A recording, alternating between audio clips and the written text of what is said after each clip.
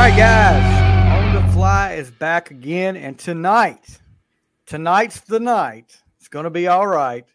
We're going to be talking about Rod Stewart, our top 10 favorite Rod Stewart songs.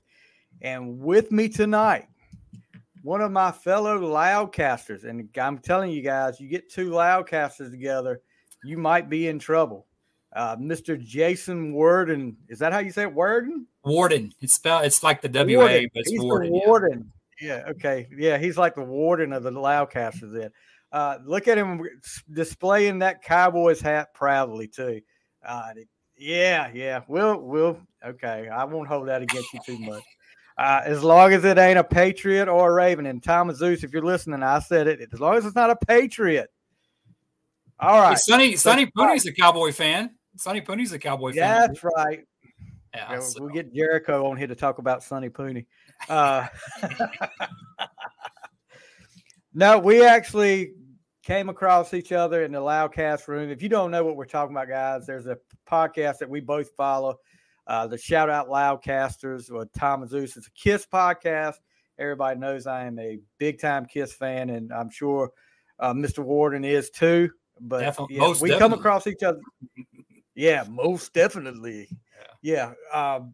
We came across each other through posts in the room, and we got to talking back and forth. And, I like people that like music. And, I'm going out a little bit.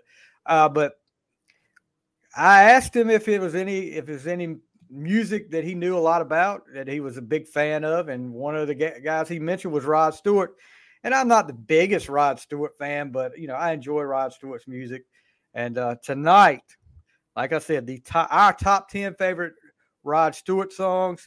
And you guys out there, if you want to comment, you want to give us your thoughts on each pick, or if you want to give us your list, feel free to. I'm sure there will be some disagreements. Like I say before, every time we do a top 10 list, this is our list. This doesn't mean it's it's in stone and it's the greatest top 10 Rod Stewart songs. It's just what we think are the top 10 Rod Stewart songs. So, Jason, since you're the guest, I want you to tell us what's your first memory of getting into Rod Stewart? Your first thoughts? Oh, had to be my back in the 70s. My mom always listened to like rock and roll, like Stones, Rod Stewart. Wasn't a Kiss fan. Most girls usually aren't, except for Paul. And she always had Rod Stewart, and just like the "Do You Think I'm Sexy?" And I just remember that album cover with him holding that girl, "Blondes Have More Fun," and thinking, God, that's the dude. That's the rock star I want to be, And of course you hear the disparaging stuff about him and all that stuff, but he's laughing to the bank because he's having more fun, like, Oh yeah. And just from there. And I think I got into that mid 70s stuff, it was like Rod was in his like Rolling Stones kind of harder edge, Hot Legs and all that stuff. That's and I love the Stones. And after Kiss, it's probably my second favorite band. And it's just rock and roll. And then in the 80s, when he came out with Infatuation and all that stuff, the great hair as always, I just love that stuff. I mean, and I still listen to him to this day. I actually got tickets to go see him in Houston in July. He's playing with Cheap Trick. So I got those a couple days ago. Yeah, he's definitely slowed down a bit, but yeah, haven't we all? Well, he's got to be in his 70s now, right? I think he's like 73 or 74. Still got more hair than I did. Time to slow down a little bit. Well, he's probably had some help with that. I would probably, but some guys have all the luck. I guess. Some guys have all the luck. Yeah, exactly. How many times are we going to throw a song in on a comment? But believe it or not, and actually we did a Black Sabbath episode last week, and I'll tell you the same thing that I told the guest on the Black Sabbath. My mom was a diehard Elvis fan, but she supported. I was into Kiss at an early age, like 5 years old, and she supported that whole thing. But Rod Stewart comes on, and my mom, like, do you think I'm sexy? That's not something you need to be listening to. That's not. But yet, you let me listen to a guy that breathes fire and spits blood and talks about plaster caster and songs Take like me. that. And but you let me listen to that. But Rod Stewart thinks about, do you think I'm sexy? And I'm not supposed to listen to that. But I remember listening to him a little bit at that age, but the older I got, I guess back in when he hit his, I guess, second wind in the 80s and started getting, with Young Turks and then he Passion and then like Downtown Train and all that, I started listening to him. I actually had my best friend in high school, his mom was a diehard Rod Stewart fan, loved him to death. And every time she would drive us somewhere, Rod Stewart would be on, and I'd be like, will you please with the Rod Stewart stuff? I used to give her a hard time about it, but I was, I didn't mind his music at all, but I just had to give her a hard time about it. She is a diehard Rod Stewart fan. I know she still is, but the older stuff I got into later on, like I said, when I went back and like we say, you didn't have YouTube, you didn't have Apple Music, Spotify. You had to go out and buy stuff to listen to the old stuff. And I went back and I think I bought one of his greatest hits that had a lot of the older stuff in it. And that's how I got stuff like Maggie May and Do You Think I'm Sexy, stuff like that. But, my list is going to be, and I'm looking at it right here, it's probably going to be a mixture. It's probably about 60-40 one way. And I'm not going to say which way, but it's a good mixture of old and the newer stuff. But anyway, you guys, like I said, we've got a few people in here listening right now. If you want to make a comment or ask a question or say a comment about Rod Stewart or what your favorite 10 are, feel free to put it up there, and we'll mention it on the show. All right, since you're the guest, we're going to let you start it off. What's your number 10? All right, my number 10 is going back to 1990. It's got the bagpipes, Rhythm of My Heart off Vagabond Heart. Rhythm of My Heart. That is on my honorable mentions there. It was. I always do this when I do my list. I always get in here and I'll finalize it like the day of, like that morning or something. And when I'm in here getting everything set up, I was looking at it again and listening to some stuff, and I'm like, you know what? I need to switch this around. So I had to move some stuff out. But Rhythm of My Heart could have been on my list, but it's an honorable mention. My number 10 is a collaboration. And this is from a soundtrack, from the Three Musketeers soundtrack. Bryan Adams, Sting, Rod Stewart, All for Love. Yes. I mean, you had three guys at that time that were on fire. I mean, Bryan Adams had hit after hit. Sting, of course, going in with his solo career after leaving the Police, and then Rod Stewart. And just a great ballad.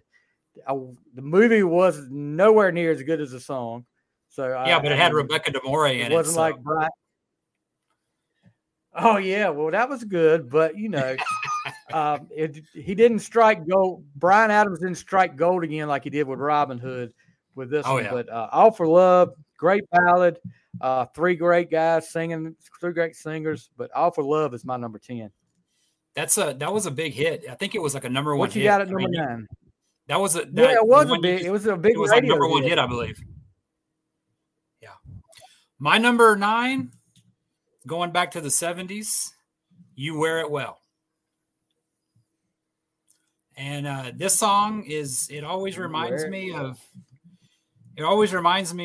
when I was in actually Memphis going to Graceland back in the late 90s. And that song came on, and there's a part on there where he says, Madame Onassis got nothing on you. That's about Jackie Kennedy. And that was like the same. And I knew that song, and it just hit me. Oh, wow. She had just passed away. So I'll always remember. I mean, of course, I knew that song before, but that was always a memory I have of that song. And that song was just, I mean, it's just a great, I mean, I guess you could call it a ballad, but it's just, it's just a great song from start to finish. Yeah, it definitely is. That's another one I had. I've got about 20. I always try to get like 25 songs to pick from, and that's over here on that list too. So Your no honorable mention? repeats so far. We're Okay. Yeah, on my honorable mention list. So number 9 for me is from the night. Well, 88. It's from 88. Uh, Forever Young.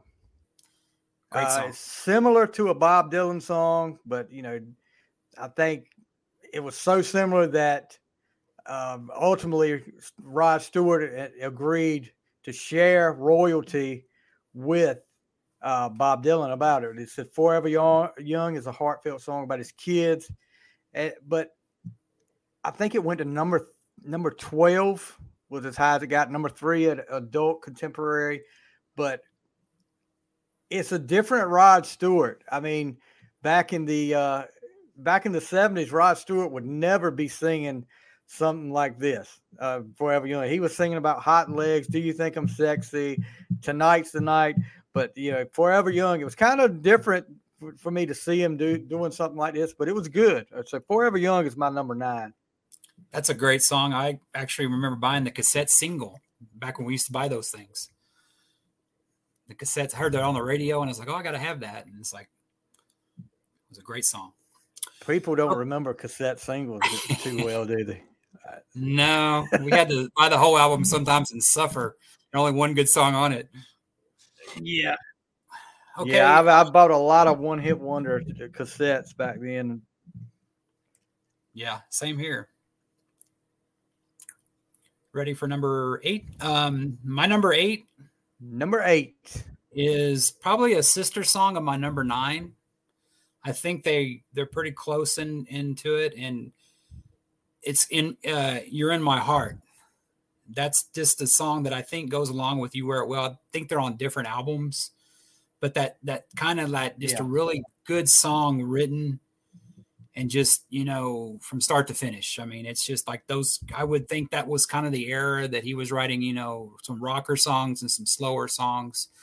Probably one of the reasons why Paul Stanley wanted to give him "Hard Luck Woman." I mean, I can see him doing that song. I mean, that to me, I mean, I think it's great with Peter, but I mean, to hear Rod Stewart sing that song would have been great.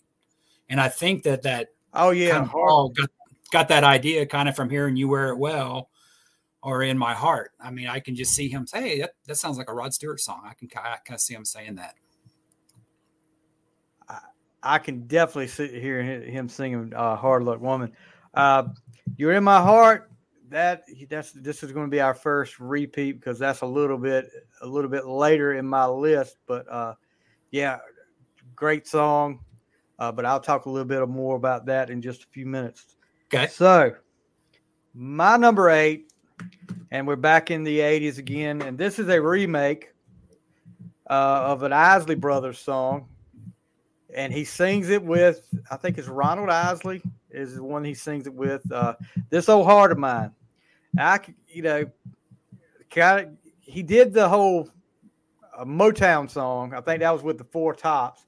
And this song kind of reminded me of the Motown song, but "This Old Heart of Mine," man, like I said, something different from Rod Stewart, but then again, it fits him so well when he does like the Motown stuff. And Ronald Isley, for the longest, I'm going to tell you this, I don't have a clue why, but for the longest time, I thought Clarence Clemens was the guy singing the song with him, but he was the one with Jackson Browne. And I was like, oh, I got to looking at it, I was like, Ronald Isley sang it. You're right. And I was still thinking it tonight. So I'm glad I looked again because I would have thought Clarence Clemens was singing "This Old Heart of Mine," but kind of similar sound, but "This Old Heart of Mine" is my number 8. Rod Stewart kind of reminds me of like how David Coverdale does. He goes back and kind of redoes some songs because "This Old Heart of Mine," if you listen to the original one, it's very slow. And it's not like got that, that drum beat at the beginning. Those, I guess, are electric drums is what they were called. But I mean, that just hits it. And I mean, it's just so much better than the original, kind of like, in my opinion, because it's just slower and it's more up tempo with the, I mean, it was definitely 80s, so, I mean, I still love the song. I think it's great. Oh yeah, yeah. You mentioned Coverdale. When they hit the big time with the '87 album, and then you go back, of course, when Here I Go Again took off, and then they started playing the older version of Here I Go Again, and I'm listening to that, and I'm like, instead of a drifter, they're talking about like a hobo, and I'm like, what the heck? This is drifter sounds better than hobo in Here I Go Again song, but yeah. Yeah, I like the Coverdale, like what you said about Coverdale, but I was a big Whitesnake fan. So, oh yeah, my first concert. Number 7. Your first concert? Who? Yeah. Who was the opening act? Bad English, Slip of the Tongue. Oh, the Slip. See, was that the first super band when Whitesnake had Bad English? It had Jonathan Cain. No, I'm talking about Whitesnake had Vi. They had Vandenberg. They had what's Tommy his Aldridge name left to go to Def Leppard. Yeah, Tommy Aldridge, and then Rudy Sarzo playing bass. Yeah. Oh, you're talking about Whitesnake. Bad English was a super band. Okay, I can see that. I got to meet him and Tawny Katane. They were really cool. It's back when Tawny Katane had her hair blonde. Yeah, she had her hair blonde. Oh. She was friends with one of my buddies' mom, and they got us backstage. And of course, no cameras back then, but I still got my shirt signed by her and stuff like that. I was sad to see her pass away. They were both cool. They were shorter than I thought. Like David Coverdale, without big hair, you think they're much taller, but no, he wasn't. That's pretty awesome there. Yeah. So, what is your number 7? My number 7 is a cover, but it's one that he does very well. It's because I know I'm losing you. The Temptation song that he did I believe it was off Every Picture Tells a Story. And that's kind of rock and Rod on that one. That's kind of, I don't know if, I think Ron Wood played with him on that album. And that's back when you do a solo album, but your band still played behind you. And I think the Faces were still kind of backing him up. At least Ron Wood was. But I'm not a big jam fan. I don't like a lot of jams, but I love it when the drums kick in, and that's just a great song. And I just like it when it kicks it and just takes you there. I think it's a great cover. Great. And he made it his own, like he does a lot of his covers. Yeah, he likes to do a cover, and that's I see that's one I'm not familiar with. I'm gonna have to check that one out. This is why I like doing this. I'll find it if I can find something I need to check out like this, and I'm gonna check this out as soon as we get off of here. But I know I'm losing you, so I'll check that out. That's my number 7. The story.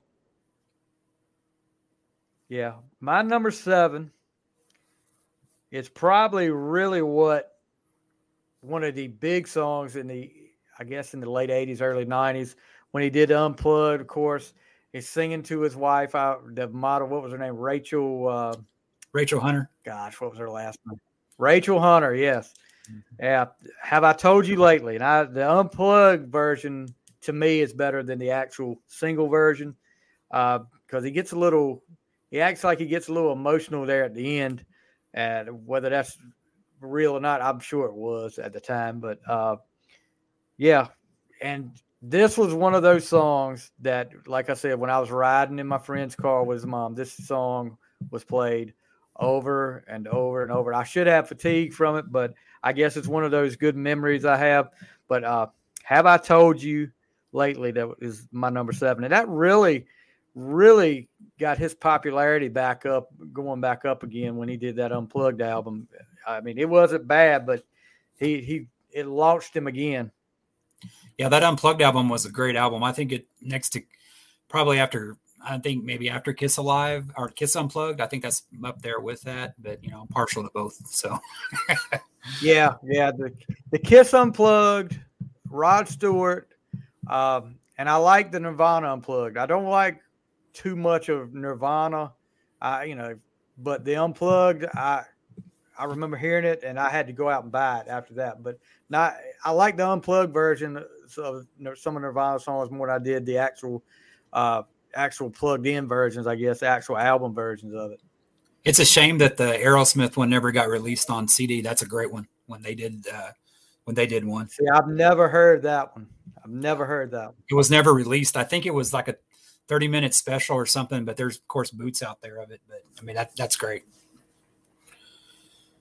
Okay. All right. Number 6. Number 6 for me is another kind of sister song to another band. And it probably has one of my favorite Rod Stewart quip, like kind of like sayings in one of his songs. And you hear this a lot in movies. It's called Stay With Me. And it was back with the Faces. And this one always kind of reminds me of that same kind of like their sister songs to Can You Hear Me Knocking by the Stones. And I'm not really sure if Ron was in the Stones at the time, but, you know, of course, Stay With Me came out earlier. But those always, when I hear their song, it kind of reminds me a lot. And both those songs are played in a lot of movies. And there's a part that always got with me with Stay With Me is one of the sayings he goes, let's go upstairs and read my tarot cards.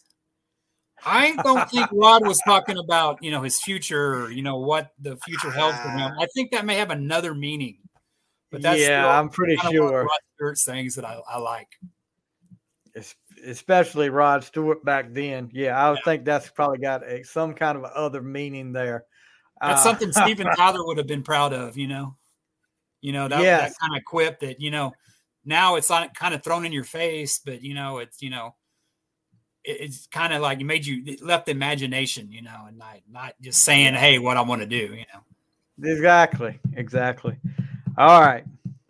So number 6 is Stay With Me. Number 6 for me is a repeat. You talked about it earlier. You're in My Heart.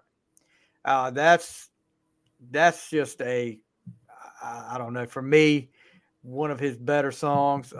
He said he wrote it when he was dating Swedish actress Britt Ekland, and they were together from 75 to 77. He said it wasn't totally about her. It could have been anybody I met in that period, and there were a lot of them. And he may have said that because she had a $12.5 million lawsuit filed against him, which her lawyers pointed out how she inspired some of his most successful music. Yeah. So, he probably said, no, it wasn't just about her. He probably told her at the time, I wrote this song about you. And then when it wasn't totally about her. It could have been any other woman I met.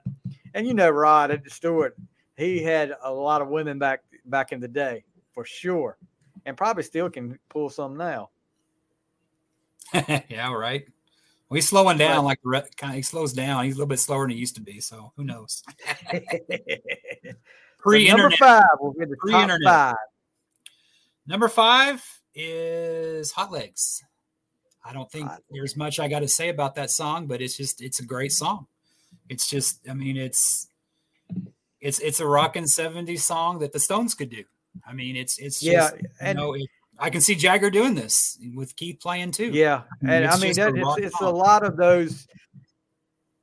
It's a lot of those 70s Stewart songs that you could see that the Stones could do. I mean, Do You Think I'm Sexy? I think Jagger could probably pull that off. But Miss You, just like Miss You. I'm gonna have to go back. I'm gonna have to go back and look now that you were talking about Stay With Me. I'm gonna have to go back and look and see about that other song. Was Wood in there when the Stones did that? But you got to think that him and Ron Wood were probably hanging out. I mean, Wood was in the Stones probably. I don't know if he was. I mean, I know he replaced. You know, was a replacement for Mick, but you know, I'm sure they hang out and, you know, they like to drink. So, I mean, hey, check this riff out. And hey, you know, hey, I'll make that a song. You think they drink? Just a little bit. They probably still do. I'm sure of it. I don't think that may not be one thing to slow down. You mean, you think about Keith Richards. I mean, the guy's like preserved, I think. I mean, not facially, but at living, I don't know how the guy's still walking. Yeah, he quits. He said he quit smoking with COVID and stuff. And I was like, wow, those cigarette companies are going to go bankrupt. Yeah, this stock probably went down a lot after that. You gotta love a guy that, like, he says that he went go looking for a coconut and he fell out of a tree, and that's what almost kills him. Not all the drugs he did, but a coconut. He fell out of a tree and had to have surgery. I mean, it was a coconut, not heroin, a coconut. Not heroin or anything like that. But you look at guys like him. You look at Ozzy Osbourne. I mean, the guy probably should have been dead 2 or 3 times. Then from drugs, there's no telling how many times he should have been dead from drugs. But then he gets in a 4-wheeler accident that almost takes his life, and it's Ozzy Osbourne, Keith Richards. I don't think. And you look at Keith Richards, and you talk about who the rock star is and stuff like that. He's the one that's been married to the same woman. He's not like having kids at 60 like Mick. He's been with the same woman all this time. He's like the Howard Stern. You think Howard Stern's is deviant, but he's with one. It's always the ones they think are the most deviant are the ones that make the best husbands, I guess. Exactly. So number 5 for me, and we're going to the 80s again.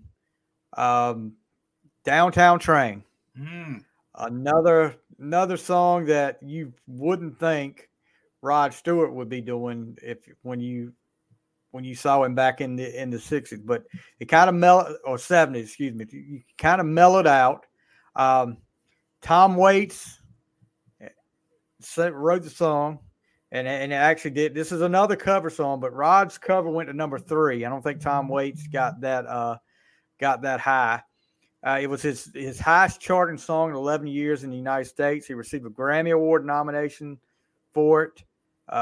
It was on the 4-disc Storyteller anthology released in November '89, and then Downtown Train was released in March 1990. But yeah, I mean, Rod had a habit after, I guess it got good to him in the 80s when he saw, okay, I can sing some of these slower tunes and get a hit out of it. And he was like, okay, well, I'm going to do a little bit more. And he did a good job with it, because there's a lot of these that are on my list. But I guess I'm a sucker for a ballad.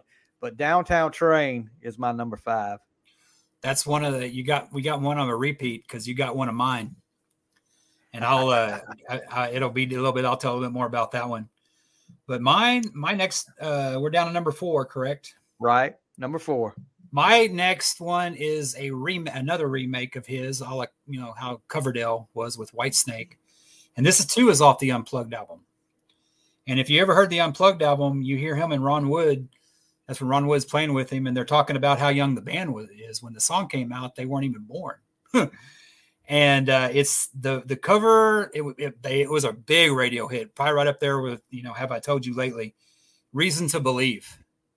That is just that the original is just not as good as the Unplugged version, in my opinion, because it's got more energy.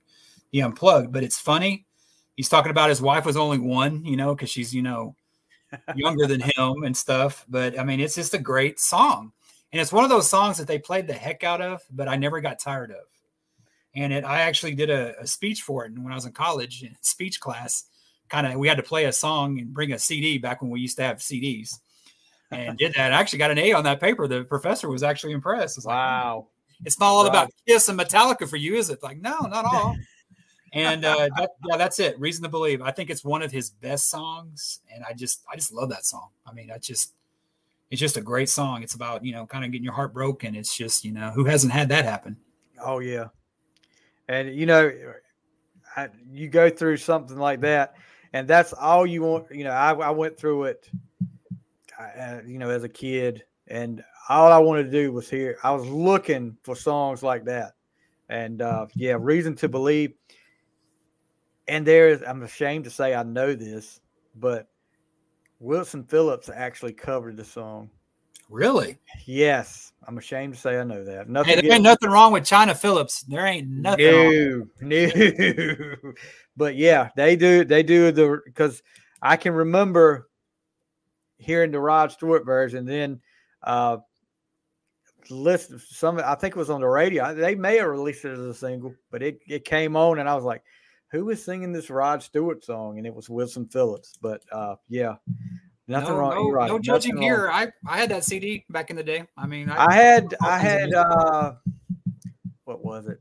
I had the cassette for Shadows and Light. But I didn't mind Wilson Phillips. I didn't mind looking at China Phillips.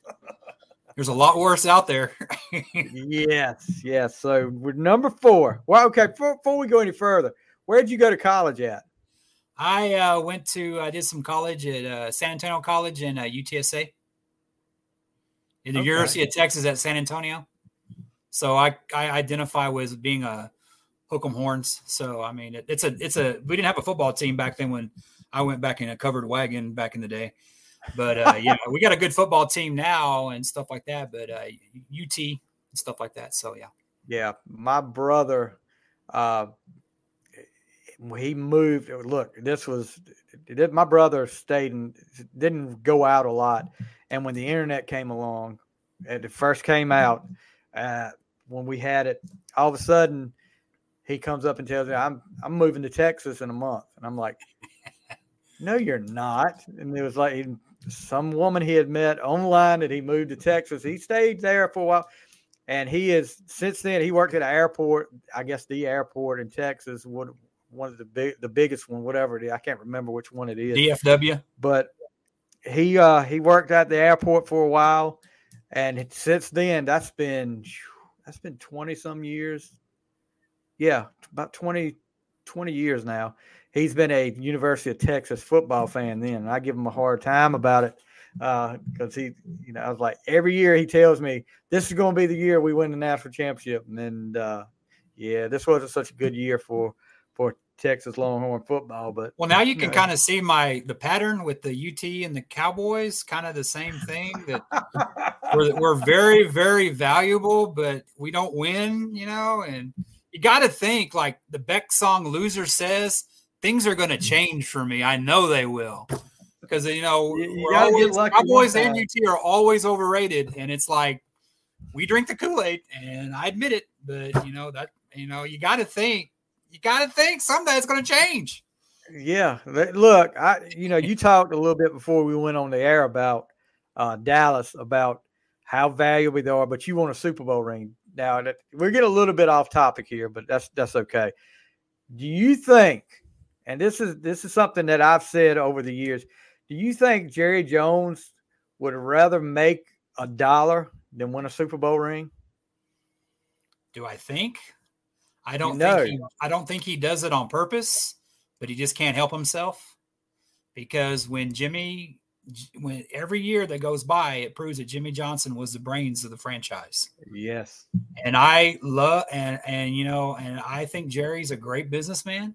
If he would just stay in his owner box, like, the best owners, like, the ones in Pittsburgh and the ones in New England, and not go on the local radio stations and, talk about players and, stuff like that. I mean, there's a pattern since Jimmy left. Yeah, they won with Switzer, but that was Jimmy because you had Aikman and the guys. You had the nucleus there.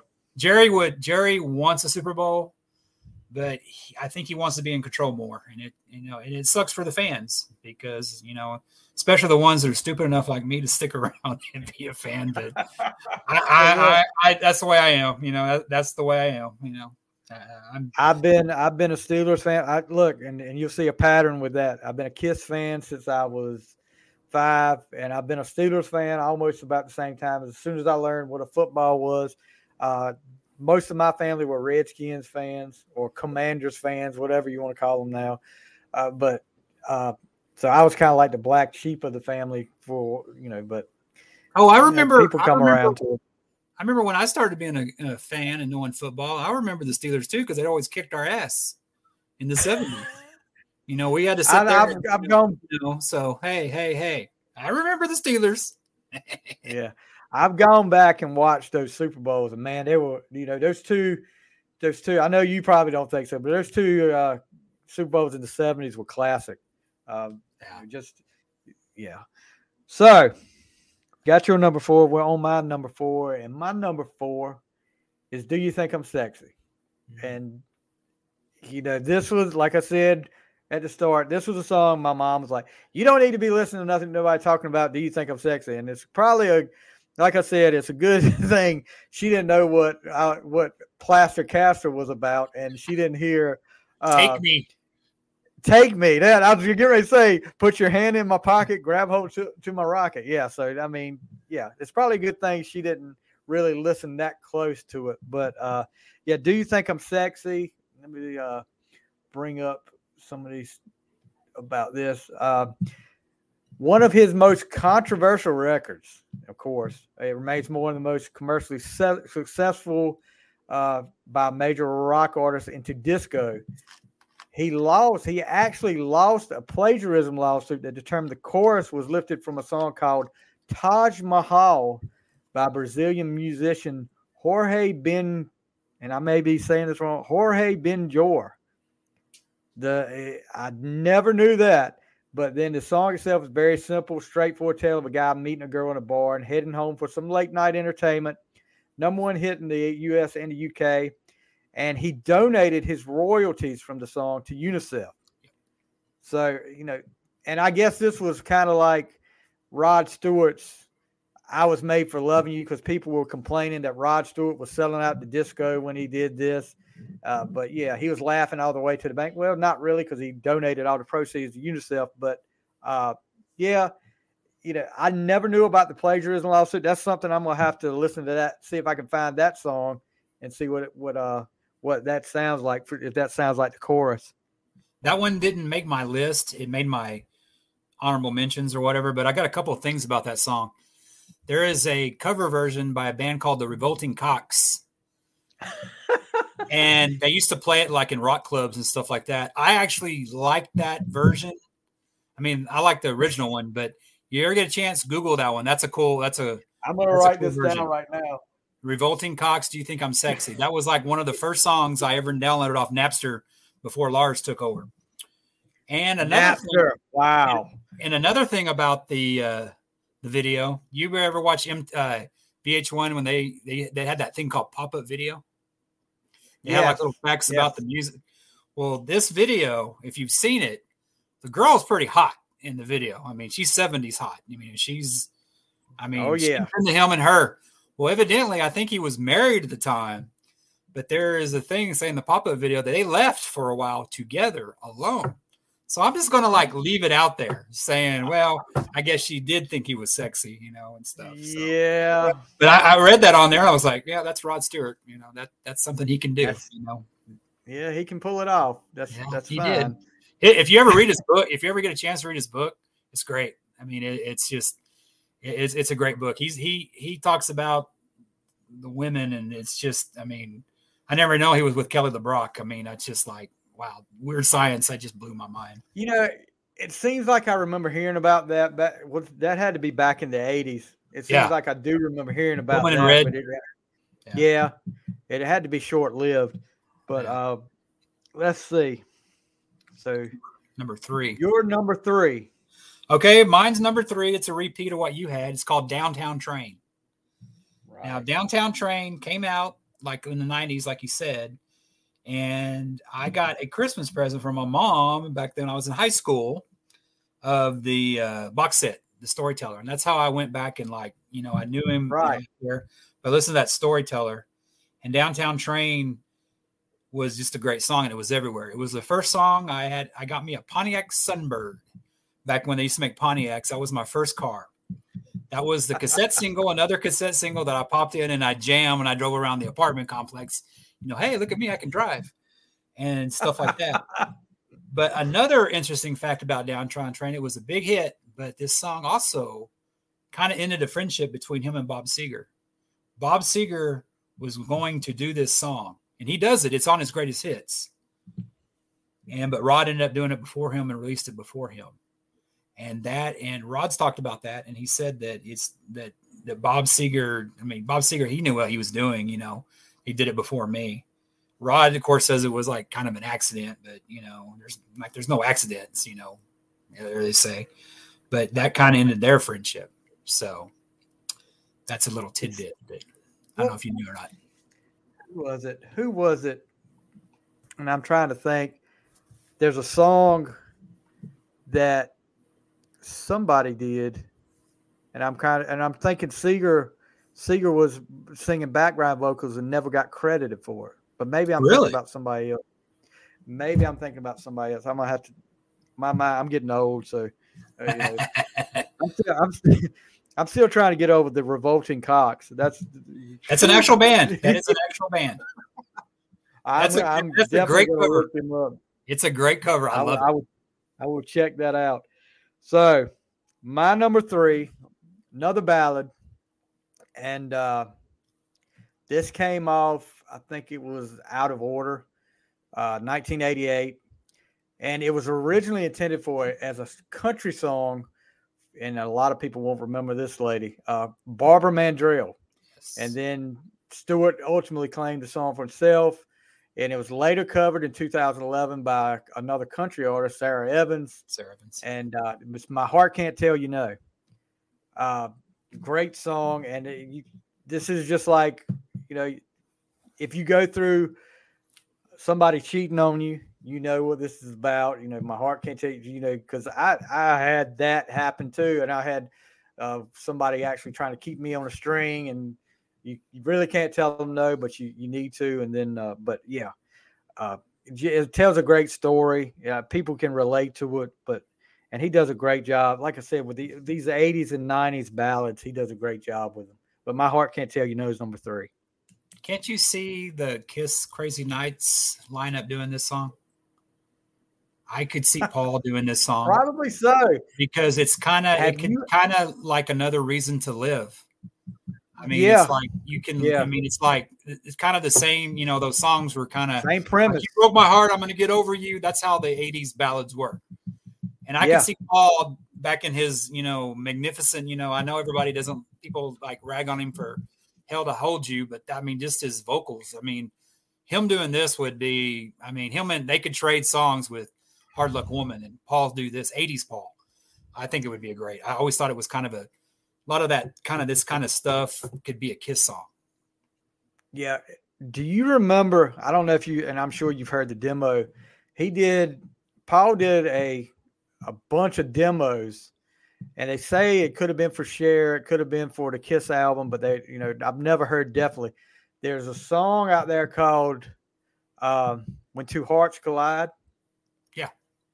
Yeah. And I think that was around the Crazy Nights era then. I don't know if that was a Crazy Nights demo or if it was something else, but that I do like Paul's, and I don't mind Paul's songs on Crazy Nights. I like that album, but it's a little, it's not Kiss-like. They were trying too hard to be Bon Jovi but they were trying to adapt to the times. And, but yeah, I could definitely see Paul singing My Heart Can't Tell You No. Yeah. So, okay. All right. No, go ahead. What were you saying? No, it's kind of like, in his book, he talks about when he wrote, A Million to One. I mean, he denies he wrote that about Donna Dixon, but that's the whole story. That's the whole story right there, is that she left him for Dan Aykroyd. So that gives fat funny guys a chance like me. So, I'm glad about that. So, thank you, Dan Aykroyd. Thank you, Dan Aykroyd. Paul Stanley. I mean, how far does it, Paul's got, of course, we didn't know about it and I know Zeus and Tom, if they listen to this, they'll be talking about, oh God, somebody's going to mention the ear. We didn't know about the whole ear thing and how he was so conscious about aware of it. And so, had such problems with it. But can you imagine how far that would have set him back then when Donna Dixon dumps you for Dan Aykroyd? Well, it proves that she's not about, it doesn't, I know Dan Aykroyd, but Paul was rich too. And of course, they're two different guys. Two different things, but she obviously doesn't matter about looks. She probably likes to laugh, and Dan Aykroyd, Dan Aykroyd's funny. It's, He is. He's a funny guy. He's laughing all the way with that when he's been married to Donna Dixon for all this time. I went and saw the new Ghostbusters, and of course, Dan Aykroyd makes an appearance, and I was wondering, hey, does Paul take his kids to go see a Dan Aykroyd movie? Does he? Just curious. And Paul's my favorite member, so don't give me crap. Okay, Paul's all right. Paul, I think while I posted a little bit earlier today, he had put another post about riding his bicycle again. How great it was. Well, he had that hip replacement, dude. He's got to keep it in check, dude. He's got to keep that hip replacement in check, man. Yeah, I'll tell you this. As old as Paul is, what's he, 70 now? Yeah, he's just turned 70, yeah. And Yeah, he's going through a hip replacement and can ride for 25 miles, which I know everybody says it's a motorized bicycle, but you know. Well, just don't go surfing with him. Read his book. Just don't go surfing with him. Oh yeah. But Paul's okay. I mean, you know, it's kind of like, I like what Tom and Zeus say. You know, we can pick on them, but you know, somebody outside the Kiss fans, they can't pick on them like we can. But we pick on them it's like they're our friends. Like we rag on each other. That's what guys do. Yeah, exactly. All right, so we're at the top two. What's your number two?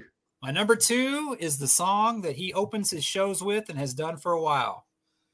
You know, back then it was a cool song. Nowadays you may get arrested, called Infatuation. That song was one of the first Rod Stewart things that I saw kind of on my own when the MTV era, when he came out and everything. And of course, the girl he's looking at in the video is funny because he's stalking this girl. And it's like, yeah, I remember like creepy now, but back then it's like, hey, it's okay to stalk your girl, you know, and stuff like that. But it was like, it was just a cool video because it was in black and white and kind of part of it and stuff like that. But it's just a kind of a rocking good song. And interesting fact about that song, Jeff Beck is in the video. And you know, the history the history between Jeff Beck and Rod Stewart is that Jeff Beck always said that they had a love-hate relationship. He loves me and I hate him. So he still invites him over to be in the video. So in the video, Jeff Beck plays in it, and Rod Stewart said, like, everybody thinks that Jeff Beck plays that song because it's in the video. Kind of like the Paul Stanley solo in I Love It Loud is like he's not playing that solo. Well, there's really no solo in that song, but he's looking like he's playing it. So the video, that shows you how big MTV was, and everybody thinks that's the way it was. So that's and I looked at the set list. I saw it, and he's still opening with that song, and that's a good song to open up with. I think it's a great song. Well, you know, and back then, when you see a video like that on MTV and see the guy in there, of course you're going to think he's playing in there. You don't have anything. You can't go online and talk to everybody about, is Jeff Beck in there, or you know, have an argument online with somebody about Jeff Beck being on there. But yeah, I didn't realize he was in the video. I'm going to have to go back and watch that now. Infatuation, yeah, I don't think you could get by with it. There's a show there that we need to do, top 10 songs that you couldn't get away with now. There's got to be. I know there's more than 10 out there, but we'll have to follow. Maybe the Revolting Cocks sang one of those songs. I'm still getting over that. I can't believe you've never heard of them. I mean, they're like an industrial band. I mean, it's. I think back in the day I had the 45 singles. Yeah. I have never heard of them. I'm going to have to look them up. Definitely have to look them up. So my number two is one of the signature songs from the 70s. It's Maggie May. Wake Up Maggie. I think I got something to say to you. And you know, as a kid listening to it, I was like, you know, this song is okay, whatever. But the older I got, like I said, and it seems like the older I get, the more I appreciate the older music. Like, wasn't the biggest Eagles fan till the whole Hills freeze over. Now I'm a big Eagles fan. I love the Eagles. Rod Stewart is another one of those. And, you know, of course I was pushed into Elvis. I mean, that was every week, mama blasting Elvis records while she cleaned. And, you know, but, you know, now I listen to a lot more Elvis than I used to. But Maggie May, looking at some of the stuff about Maggie May here. Let me bring it up here. Kicked his solo career into high gear, shot her around the world. Number one on the UK and US pop charts from the album Every Picture Tells a Story. Stewart's reputation as a gifted storyteller was established by the tale of a young man mesmerized by an older woman and slowly coming to terms with the likely impact of his obsession. The witty, respectful of Maggie and self-deprecating lyrics are a pop music masterpiece. It originally released as a B-side of Reason to Believe, kind of like Beth. However, the U.S. DJs quickly became more enamored of Maggie May, and it shot up the charts to number one. And one of the comments he made about it in 2015, he told the Wall Street Journal, at first, I didn't think much of Maggie May. I guess that's because the record company didn't believe in the song. I didn't have much confidence then. So yeah, Maggie May was really his first big hit, and I didn't realize it was on a B side of Reason to Believe, but it's kind of like the whole Kiss Beth thing, and they turned it over and they had a hit, and Maggie May was definitely a hit for Rod Stewart. So that's my number 2. There's a couple things about that song. It's not on my list. I think it's just the fatigue of hearing it, right? And stuff like that. My favorite version is the unplugged version because I just think it's just more kind of getting going and stuff like that. And it's just really weird to kind of like a song that's like a year older than you. I mean, it's kind of like, did the world exist before me? And also exactly. I read an interview. I don't know if I saw a TV and I could be wrong about this, but that part where he has a background singer where the girl's going, it just ain't natural or whatever. You can hear the woman singing in the background. Supposedly that's Maggie May herself, the girl he wrote the song about. I don't know who it is. But supposedly, I read an interview or saw something that they said that was her. I don't know if he was drunk saying that, but every time I hear that version, I go, "That's Maggie." And it's like, you see how old Rod is, and she's older, so she's probably a lot older. Be kind of like going blind. 93, and you're. I'm 93, and you're 73. But don't you find it though? And you're like me. I hear you say it a lot. You like the unplugged versions of songs a lot more than you do the actual single or the actual versions of it. Like the Kiss Unplugged, World Without Heroes, great version unplugged. Yes, love it unplugged. And I'm all right with it. The regular single, like Sure Know Something was a great song. That's probably about even with me as far as, but that's a great unplugged version. And then I Still Love You, which Paul just puts on a display. And we're getting into a whole Kiss world here we could talk about. But, I Still Love You is a great version of Unplugged. But there's a lot of Unplugged songs. I'd rather hear the Unplugged version than the actual version of. Yeah, I agree. All right. Number one. This is a song that kind of – it takes me back I always kind of viewed myself. And people call me clown, you try to have a sense of humor. I don't try to take life too seriously. It's probably why I'm not rich. And I just like to joke. I like to have a good time. And I tell people, you take things too seriously, and stuff like that. So my number one song, and it's probably one of my top 5 of all my favorite songs, is off. It was called "I Was Only Joking," and it's a kind of a slow ballad that's just it's just like it's like a relationship, but it's just you think things too seriously. I was just joking. Yeah. Blame it on the wine. In my case, Miller Lite. It's just chill. Life's short. Just And, I used to kind of get criticism for trying to be funny, but you realize that when you get to a while, you realize who you are. And I think that when he wrote this song, or if he wrote it, I'm not sure, but it's just definitely one of my songs that I'll have to listen to at least, once a month, you know what I mean? But, I don't get tired of it, but it's in my playlist. So that's my number one. I Was Only Joking. I'm going to look and see if it's got any info on who wrote it.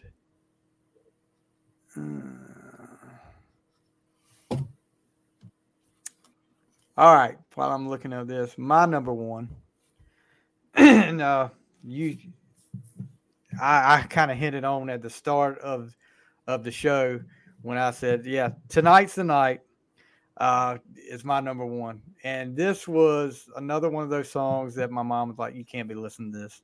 And I was like, okay. I didn't know. I wouldn't have known the difference in it. One of the most blatant seduction songs in pop history. In the song, Stewart makes his intentions abundantly clear to a young virgin. The extended album version closes with erotic whispers and moans from Swedish actress Britt Ekland, who we talked about earlier. She appears in the company music video, but we never see her face. Radio stations frequently edit out the closing section of the song, deeming it too sexually explicit for airplay. The BBC initially banned it for the line, "Spread your wings and let me come inside." No other song is more firmly identified with Rod Stewart's reputation as a womanizer than Tonight's the Night. Yeah, they say his inspiration for this song was America's Today's the Day, Tonight's the Night spent 8 weeks at number 1 on the U.S. charts, number 2 on the adult contemporary. A live recording of Tonight's the Night is available on the Unplugged and Seated album. But yeah, I mean, he's pretty much. This may be one of those songs that you might not be able to get away with. You might, but you might not be able to get away with this today. Spread your wings and let me come inside is one of those lines that's pretty obvious what he's talking about there, but still a great song. Tonight's the Night's my number 1. Yeah, that's another song that's kind of like Maggie May for me. Just kind of fatigue played a lot, but it's like I've heard versions where they take out the her talking in French, and I'm like, really? That upsets you? I mean, it's like I don't know. I can kind of see them being upset about it, but I don't know. It's tongue in cheek, and I don't know necessarily if he was saying that to be that way. I don't know if he was just, take me in. I mean, I don't know. I'm giving the guy too much credit, I guess. I mean, he was after one thing, and that's what it was after, Yeah, he would. That was that period of time where he was, he was feeling his oats, and he was trying to. If you really want to hear Rod getting dirt, you really want to hear Rod listen to a song called "Dirty Weekend." That wouldn't have got away today. That's something that because. Yeah, Dirty Weekend off some guys blondes have more fun. Yeah, we know what he's after. Yeah, I mean, it's no doubt about it. And there were always rumors about Rod, but and it's National Enquirer crap, I'm sure. But Rod was definitely always after the women, no doubt about it. I got a couple. I just want to mention that I think are great that didn't make my list. There's 5 of them. Can I mention those real quick? Yes, sir. Go ahead. I'll just go through them. 1 of 5 is "Killing a Georgie," which I think that was a great song. "Every Picture Tells a Story," which I love the drum beat on there, where the part where it's a great one. Of course, "Do You Think I'm Sexy?" One of his 80s songs that you didn't mention, but I'm kind of surprised you didn't mention because you love most of your songs are off it. "Lost in You." That's a great song. That's just a hard kind of rocking song that most you can kind of see Rat doing back in the day. Winger, And my last one is up there is "Some Guys Have All the Luck." Now, one thing about this song, it's one of my favorite, and it was between that and "Rhythm of My Heart." We're kind of battling it out. "Some Guys Have All the Luck." The one thing about that is people didn't know that's a Robert Palmer song. And I saw Rod Stewart back when he was doing the what's the stuff with the standards and whatever. I had 4th row tickets, and I thought he was going to do a whole concert. I wasn't really paying attention. And it's like, well, we'll be half rock and then half standards. And I'm like, standards? What are standards? Of course, I'm 30 years old at the time. I'm thinking, I don't want to hear no standards. So we left after he did the rock stuff. But he dedicated that song to Robert Palmer, who had just recently passed away. And right. So have a luck. And of course, I listened to it. It's not as good as Rod's, but I just thought that was an interesting fact to. I don't know if you liked any of those songs I just mentioned. Yeah, that I had on my honorable mention, I had "Infatuation." Let's see, "Reason to Believe." I don't know if you remember this one, "Love Touch." Yeah, the Legal Eagles. Legal Eagles, yeah. Yeah, and I had "Some Guys Have All the Luck." Young Turks. Let me ask you about Young Turks. Where does this title come from? I have no idea. You never hear it in the song. No. You hear "Young Hearts," but "Young Turks," that's going to be something I have to look up because I always used to, back in the day, listening on the radio, Casey Kasem. You listen to it every weekend to hear all the good songs, and you didn't have to wait as long. But I remember he used to, I always thought, well, the name of the song has got to be "Young Hearts." And then, no, Young Turks. Young Turks. I mean, what is the deal with Young Turks? I've got to find out about that. But that was one. "Rhythm of My Heart" was up here. And I don't know why I didn't think of "Lost in You." because that is one of my big songs. I'm terrible that I left that one out. I forgot Now, about that song. Now, knowing that album and stuff like that, can't you see Poison doing Crazy About Her? I mean, it's just like she was hot, young, beautiful. You mean Bret Michaels with the bandana? That's like a glam. I mean, that's the way a lot of the pop music was written. It was written with a rock edge. You know, that's why it's not surprising that Michael Bolton wrote with Paul Stanley. You hear the stuff he does like Steel Bars. I can see, Steelheart doing that song. I mean, it's just a lot of the 80s stuff. A lot of the 80s stuff was like kind of like everything was kind of rockized back then. Is that a word? Is that like strategery? Well, you just made it a word. Yeah. That's why I think I love the 80s so much, because it was all had that kind of hard edge, but it didn't alienate the other ones. But that's a great album. Dynamite's a great song off that album. It's kind of heavy, Yeah. Okay, and I'm pretty much sure your favorite era of music has got to be the 80s. Is that what you think? Yeah, mine too. There's nothing like 80s music for me. And my daughter, she listens to more of that than she does the new stuff today. It's probably about 50-50, but she listens to a lot of it. She'll come up to me and say, "Oh yeah, Daddy, I'm already listening to that stuff." But which I'm proud of her for that. That's good parenting, man. It's good parenting. Yes, I've done one thing right. I'm looking at Young Turks, and it says the term Young Turk, which originates from the early 20th century secular National Reform Party of the same name, is slang for rebellious youth who acts contrary to what is deemed. The actual phrase Young Turks is, in fact, never heard in the song. Yep. The chorus is said centering on the phrase Young Hearts Be Free Tonight, leading to the song frequently being misidentified as Young Hearts or Young Hearts Be Free. So, yeah. I'm glad I'm not the only one. Makes sense. I'm glad I'm not the only one. So let's recap. Number 10 for you was Rhythm of My Heart. Number 10 for me was All for Love. Number 9 for you was You Wear It Well. Number 9 for me was Forever Young. Number 8 was You're in My Heart for you. Number 8 was This Old Heart of Mine. Number 7 for you, I Know I'm Losing You. And number 7 for me is Have I Told You Lately. Number 6 for you was Stay With Me. Number 6 for me was You're in My Heart. That was a repeat.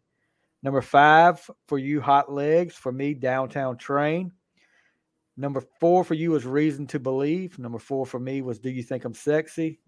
And number 3 for you was Downtown Train. That was another repeat. We had 2 repeats. Number 3 was My Heart Can't Tell You No for me. Number 2 for you, Infatuation. Number 2 for me is Maggie May. And number 1, I Was Only Joking for you. And number 1 for me was Tonight. So, you guys listening out there, if this is going to set up, and I'm going to find a way to get to average it out to where we've got a top 10 seed out of both of our list, and then we'll go from there, and we'll have the Rod Stewart Music Madness Tournament on Twitter. 64 Rod Stewart songs battled out for number 1. And if you haven't done it, been on Twitter, if you're not on Twitter, get on Twitter, follow me on the fly, and you'll get updated. You get 7 days to vote for each round. Right now, we're finishing up the Motley Crue Music Madness Tournament, which is in the final 4 right now. Favorite Motley Crue song? Me? Yeah. And that's kind of hard. All-time favorite's got to be that's got to be Looks to Kill. That's a tough one, ain't it? Yeah, Looks to Kill. Got to be Looks to Kill or Home Sweet Home, one of the two. That's a tough one. They're both, and I'm trying to pull it up right now. I think they're both in my final 4. I think I've got it over here though. Hold on one second. But yeah, we're gonna do this for the top 10, and like I said, we'll come up with a way to seed it using both of our list. Average it out.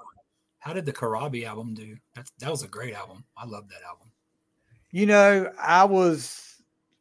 I was kind of disappointed that didn't do as well. We had one make it to the to the second round, and that was pretty much it. And I think that was, let me see, I'm pulling it up right now. Come on, computer. But yeah, I'm like you about the Karabi album. If that, people always say, well, that's not Motley Crue. No, but if you had took that album and put another band's name on it, everybody would have loved that album. It kind of got off slow to me, but the more I listened to it, I love Misunderstood, Hooligan's Holiday, Smoke the Sky, Poison Apples. I love all this song. It's like you said, it's a great album, but this thing is being slow. It's funny. Speaking of Motley Crue, I'm telling people I'm going to go see Rod Stewart, and they said Cheap Trick's opening, and they're like, well, that's kind of a weird pairing. I remember the first album when Vince came back, I saw Cheap Trick open up for Motley. Really? Generation Swine. And that was Generation Swine when he came back. Cheap Trick, I think they're known for like doing different set lists. They did like their rock set list. They didn't play any like the Flame. And of course, I didn't really know Cheap Trick that much, so I was all disappointed I didn't play the Flame. Okay, this is the Elite 8 matchups we had on the Motley Crue one. Kickstart My Heart versus Looks to Kill. Shout at the Devil versus Livewire. Home Sweet Home versus Girls, Girls, Girls. And then Too Young to Fall in Love versus Wild Side. And looking, let's see. I'm going to make sure what song from the 94 album made it to the second round. Hooligan's Holiday made it to the second round. That was the only one off that album that made it to the second round. And that lost to Knock 'em Dead Kid. But this should be interesting to see with the Rod Stewart. So this should be interesting to see how this goes. I know it's kind of, when closing, kind of an unpopular opinion. The 97 remake of Shout Out the Devil is better than the original. You think so? I do. I don't know. Shout Out the Devil, it just, I remember when it came out and stuff, and I was like, they're trying to be Kiss and stuff when I heard that song. But Looks to Kill, that's in Livewire. I love that. But Shout the Devil, they're trying. That's probably my least favorite song on the album. They were, and they did that thing about, the guitar going into the ceiling, and the way I grew up, they took that seriously. I was like, they also tell you they were on cocaine, so anything can go to the ceiling. Yeah, exactly. Yeah, Shout the Devil is, it's okay, but I like the original, the new one, because it's kind of more of a, I guess, grungy type, grittier stuff. I love it was. I love Generation Swine. I think it's a great album. And, it's not a great Motley Crue album, but it's a great album. Yeah. It's a great grunge album. What do you think about you think the original Home Sweet Home or the remake for the Decade of Decadence song? I hate the remake just because the keyboards are not as heavy. And there's that part where Tommy at the end hits that cymbal, and it's just like, that's like one of the best parts of the song when he hits that cymbal at the end. And it's like when they played that one, and it was like a real cheesy keyboard. And it was like, Beavis and Butthead were playing on it. It wasn't Motley. It was like they were trying to 90 it up to make it, that's one of the worst remakes, I think. It's a great song, but there was a band that did it. It was a great, I think Carrie Underwood did it, and she did a great version, or a country version. She did. It was better than a remake that Motley did. There's another country artist recently, a guy that did it, and I cannot think of his name. And Motley was actually in the video because Vince came up and sang on stage with him. And this is before the Abominable Snowman stuff. But in Vince's defense, though, he's never been good live, even when they were younger. Like on the Decade of Decadence, they got the live version of Kickstart My Heart. That was the early night. It wasn't. There's just some people that can do it, but I'm into the music and I'm being entertained. I can't sing to save my life, but that's not a deal killer for me. I like Motorhead. Lemmy couldn't sing. He sang good for Motorhead, but it's just like, I mean, if there's more enough to entertain me, I'm okay. But I've always looked at the thing. Karabi can sing. Karabi's great live. Oh, Karabi, yes. Karabi can put it on. I've got a nephew. I think he just turned 20, but he has tickets. He's had tickets for the last 3 years to the big stadium show because he is a diehard Motley Crue fan.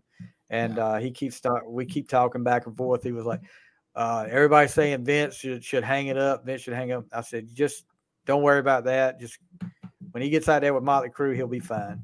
That's the way I feel about Paul. I mean, I know he's not what he used to be, but I mean, he's 70 years old. It's like, exactly. You kind of look at LeBron James. You look at LeBron James. It's like, well, he's 38 and he's got a lot of miles on those tires, but it's still LeBron James. It's still Paul Stanley, And think of how many nights a year Paul Stanley was singing for the last, almost 50 years now.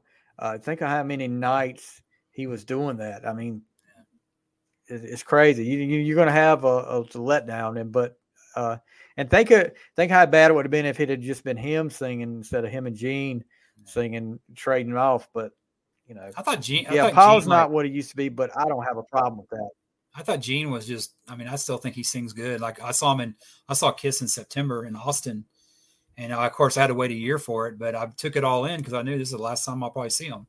Because I ain't got cruise money, to go see and stuff like that. But it's like me neither. Yeah. I would love to go on a cruise, but I don't have that kind of money. Yeah, and I've seen him 15 times. I mean, had a good run. I know some people have seen him like 60. It's like, wow. What was your first Kiss show? Hot in the Shade, 1990. I saw it was Kiss, Slaughter, and Faster Pussycat. And I remember, I remember seeing the show and.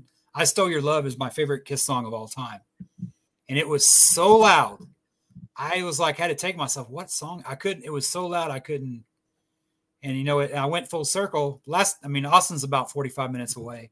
So I saw Kiss in Austin in 90 and I saw them last year in Austin. So I figure, hey, that's been a good run. It's been a good run.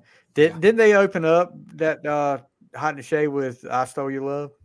Yeah, it was so loud that I couldn't understand. I was like, I just, back before YouTube and stuff. And of course you go on YouTube now and that concert, I was there, and I had 7th row. I wore makeup and I got a guitar pick from my buddy wore Gene and I wore Paul and I got a guitar pick from him and Bruce and Gene. I got them put up with my comic books. So yeah, I got that was probably my second concert after Whitesnake. I was about 18 then. So I was, I'll be 50 this year in April.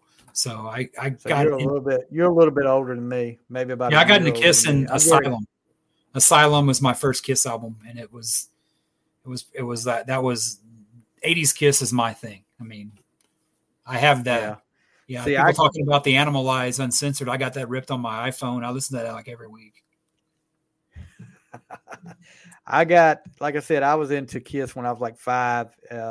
My older cousin, pulled out Destroyer and showed me the album cover, and I was like, and then you hear the songs, and I'm like, oh my gosh. So then it was, my mom has pictures of me at Christmas and Easter posing with a Kiss album each time. I mean, it was like, that was the thing. I had to have Kiss. You had the Kiss, the Halloween costumes, all the toy guitar, which, I messed that up. I wish I decided to be Ace Frehley one day playing a live too, and put a smoke bomb in a plastic toy guitar, and you know what happens next. Yeah.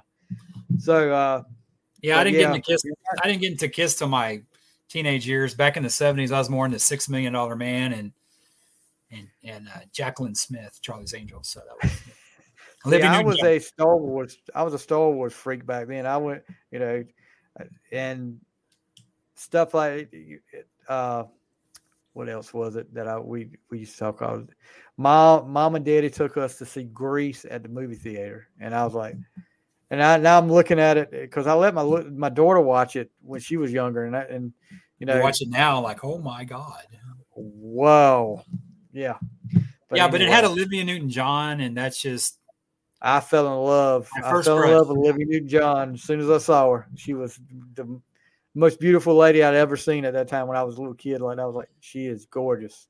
And but actually, a funny story. I went with some friends to see her probably about 4 years ago before COVID, and they're like, "You want to go?" I'm like, "Yeah." And you know who she has playing with her? One of the guys from Danger is like her guitar player. I don't know who it was, but she mentioned his name, and of course you Googled it up. And like, hey, that's so and so in Danger. I don't know if he plays with her now, but he was a musician in Danger, and it's like, oh, that's a dude from Danger. Yeah, Tom and Zeus will love to hear that as much as they love Danger. Hey, man, I can't tell you how much I enjoyed this. We got to bring you back on again and do this again. Yes. I could talk. We've turned a Rod Stewart episode into a Kiss episode all of a sudden in the 80s music, but we definitely have to get on here and talk some more. We could talk 80s music and stuff like that. And, hey, man, if you ever need a co-host, I'll put my application in, dude, and I'll send it right to you, man. Well, you got an open invitation right now. Sounds good. Even if you're a Cowboys fan. Now, if you were a Ravens fan, that would be revoked. But, yeah, and if you were an Eagles fan, we wouldn't be talking either. So I guess I feel the same way. That's right. Thank you so much, Guy, for being here tonight, and really enjoyed it. And we'll have to be teaming up on some people in the shout out Loudcasters room. But maybe we'll get a little bit of publicity in the Loudcasters room for this episode. I told Tom and Zeus, I said I got a fellow Loudcaster coming on the show this week, so they'll be looking for it. But thank you so much, guys. It's been a blast, and definitely fun. Do it again sometime. Yep, all right, guys. That's been our top 10 Rod Stewart songs. You guys have a great night. Hold on.